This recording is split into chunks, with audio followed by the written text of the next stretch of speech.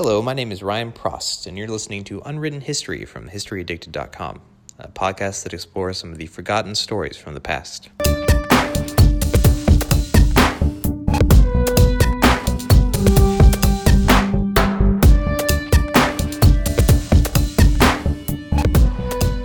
One of the things you'll notice if you spend a lot of time reading history is that sometimes there isn't a lot of hard evidence for some of the events or people that we take for granted. It's especially the further back you go. And that makes sense, right? They didn't have videos or photographs. Everything wasn't preserved digitally like it is now. If we know about something today, it's because someone wrote it down and that somehow managed to make it to us. And of course, that doesn't always happen. For instance, we don't know for certain that the Norse mythology that we know today was actually what the people who followed that religion believed. All we know about it comes from a single account called the Prose Edda, written by a 13th century Icelandic scholar. And the story goes that a man named Lycurgus set down the laws of Sparta that were designed to create the perfect warriors. But if you were to meet a Spartan from around the time of the Battle of Thermopylae, even he couldn't tell you for certain if Lycurgus ever existed. And then there are the stories that seem like myths until we find some evidence to support them, like the existence of the city of Troy. For a long time, it was thought to have just been a story, until a German archaeologist found what are thought to be the remnants of the famous city in Turkey. Well, the story I'm about to tell you falls somewhere in between. The best way to describe it is probably unproven but possible.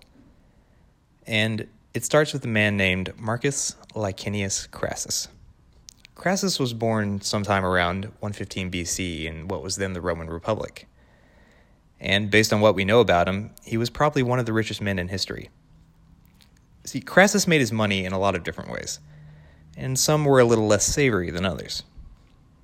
For instance, Crassus owned a lot of slaves, and some of these slaves he trained to become what was basically an ancient fire department. At the time, Rome had a lot of what you might call today slums, and the people who lived there lived in what were basically like large wooden apartment buildings. And as you can imagine, at a time when people cooked all their food over an open flame, these buildings caught on fire quite a bit. So basically, Crassus would wait until a fire broke out in one of these buildings. Then he would show up with a few dozen slaves and say to the owner, "Hey, your building is on fire. In a few minutes, it will be gone. You'll have nothing. But, tell you what, sell it to me right now, and you'll at least get a few coins." And once the owner agreed to sell, Crassus' slaves would put the fire out. Thanks to little schemes like this, Crassus ended up with a lot of money. And in Rome, like anywhere else, that meant power. But even in Rome, there was one thing Crassus couldn't buy: respect. See, in Rome, respect came from military conquest, and Crassus had never really led a successful campaign. So around the time he was 62, Crassus seems to have felt like his opportunities to get some military glory were slipping away. So he did what rich Romans often did. He hired his own army, and he began looking for someone to conquer. The people he settled on were the Parthians. The Parthians were basically a continuation of the ancient Persian Empire, and they controlled a lot of what is today the Middle East. Now, today, we often think of the Romans as constantly expanding, always looking for someone to conquer, but that's not exactly how they saw it. A Roman writer once argued that Rome had conquered the world in self-defense. They would find an enemy they needed to conquer to feel safe, and in turn that would expand their borders, which led to a new enemy they needed to conquer. So the basic rule for Romans was that you needed a good reason to go to war. And once the Senate found out about Crassus' plan, they argued that he didn't have one, and so he couldn't go to war with the Parthians. Crassus, of course, didn't really care, and so he just announced that he was going to do it anyway. The Senate, in turn, put a ritual curse on Crassus and his army. And even if you don't put a lot of stock in curses yourself, you have to wonder if maybe it was on Crassus' mind as his army reached what is today Syria, on the border with the Parthian Empire. There they sent word to a local king who was a friend to Rome that they were planning on invading Parthia. Well, the king was all right with the idea, In fact, he even sent a few thousand cavalry along to help. And he gave Crassus some advice. See, he told Crassus to come through Armenia.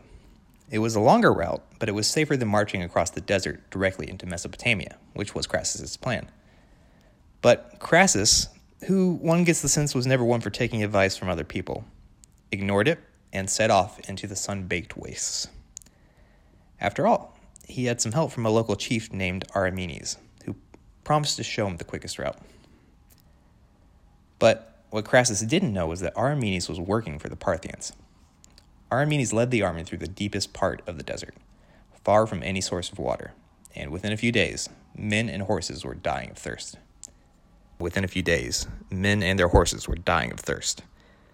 Meanwhile, the Parthians, under the general Surena, were planning to meet Crassus near the town of Carrhae. The Romans and the Parthians met each other outside the town. Disorganized and surrounded, the Romans began to panic. See, the Romans conquered their empire with legionaries. By this time, the legions were made up of tough professional soldiers. They committed to 25 years in the legion in exchange for a piece of land when, or if, they survived to claim it. In the meantime, they spent their lives learning to fight and endure backbreaking physical labor. They were heavy infantry, armed and armored by the state and supremely disciplined. But here in the desert, the legions were at a serious disadvantage. That's because the Parthians fought on horseback with bows, and the bows they were using were powerful composites of wood and horn. These bows could launch an arrow the distance of a football field and punch through shields and the heaviest armor, and that's exactly what happened. The Romans deployed in the standard formation while the Parthian horsemen began to circle them and rain down arrows. The arrows ripped through the legion. There are accounts of arrows punching through shields and pinning the legionaries' arms or pinning their feet to the ground, while the Parthians constantly retreated. The legionaries tried to get close enough to fight, but they couldn't catch the Parthians. The only chance the Romans had was to stay together and behind their shields and find some way to drive the Parthian archers off. So Crassus sent his son Publius, with what cavalry he had, to try and catch the enemy. But in the dust the armies kicked up, Crassus lost sight of Publius. Thinking his son might be in danger, Crassus ordered the legions to advance. Of course, this just opened them up to more arrow fire. As the Romans got more and more separated and disorganized in the dust surrounding the battle, the Parthian cataphracts arrived. These were heavily armored horsemen that the Parthians used to break enemy armies, and they immediately began charging into the disorganized Roman lines. For the rest of the day, the Romans tried to hold out against these repeated charges. Then, a lone Parthian horseman comes over the hill. He's holding something up on the end of a spear. It was Publius's head. With the sun setting, Crassus ordered the legions to retreat, leaving their wounded and dying behind. The next day, the Persian general offered Crassus a peace deal. The Romans would be allowed to leave safely if they gave up a huge chunk of land west of the Euphrates River. Crassus, of course, didn't have the authority to make that deal.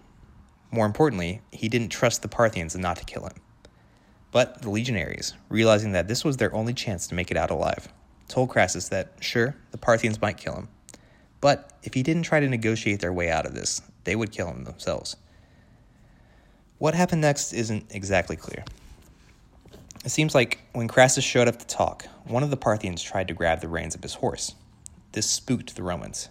Swords were drawn, and all of the Romans in the party except Crassus were killed.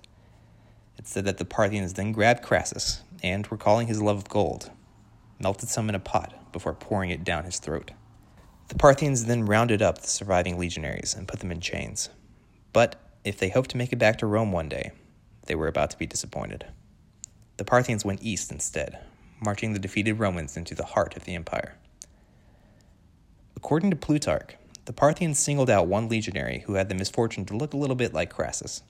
They dressed him up as a woman and paraded him in front of the captives, giving everyone in the empire the chance to mock him as they took the men east. Now, here's where things get a little fuzzy. We don't know for sure what happened to these legionaries after this. They basically disappear from the historical record, or at least from Roman records.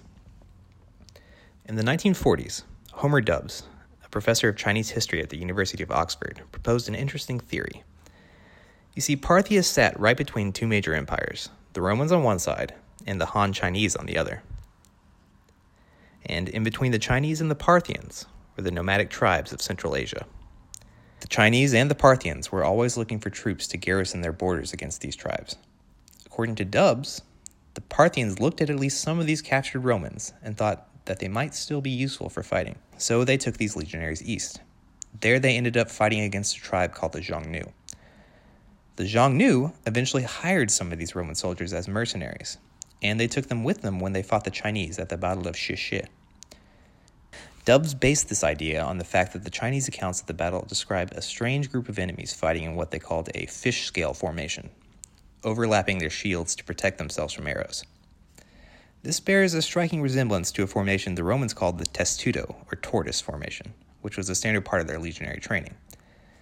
According to Dubs, some of these troops were captured in the battle, and once again, their captors decided to settle them on the frontier in a place called Liqian, in what is now the Gansu province of China. And today, the province makes a big deal of this reported Roman connection. In the town of Liqian, you can even find a statue of a Roman legionary today, some 4,000 miles from Rome. Now, there's little hard evidence that any Roman soldier ever ended his days in this dusty village in China, but it still makes me think that maybe there's a chance that somewhere, in the midst of history, hiding a few men who made that incredible journey from one end of the world they knew to the other. Men who spent their lives at war against alien enemies until they finally settled in a place so far away from where they were born that it might as well have been the moon. They left everything and everyone they knew, settled in a place no one like them had ever been, married into a new culture, started families, and within a few generations, the fact that they had ever been anything but Chinese was forgotten. Of course, maybe it's just a crazy theory, and maybe no Roman was ever in Liqian. But what I like about this story, and why I wanted to talk about it, is that there's this human element hidden underneath it. People who love history love it because they have the ability to empathize with people who have been dead for 1,000 years. And how can you not empathize with these men who may have found themselves on an incredible journey from east to west, cut off from everything they knew, enslaved, spending their lives fighting other people's battles? And the image that sticks with me when I think about this story is that sometime around 30 BC, a Roman legionary found themselves in the mountains of western China, gazing at the sun as it set and dreaming of a home he would never see again.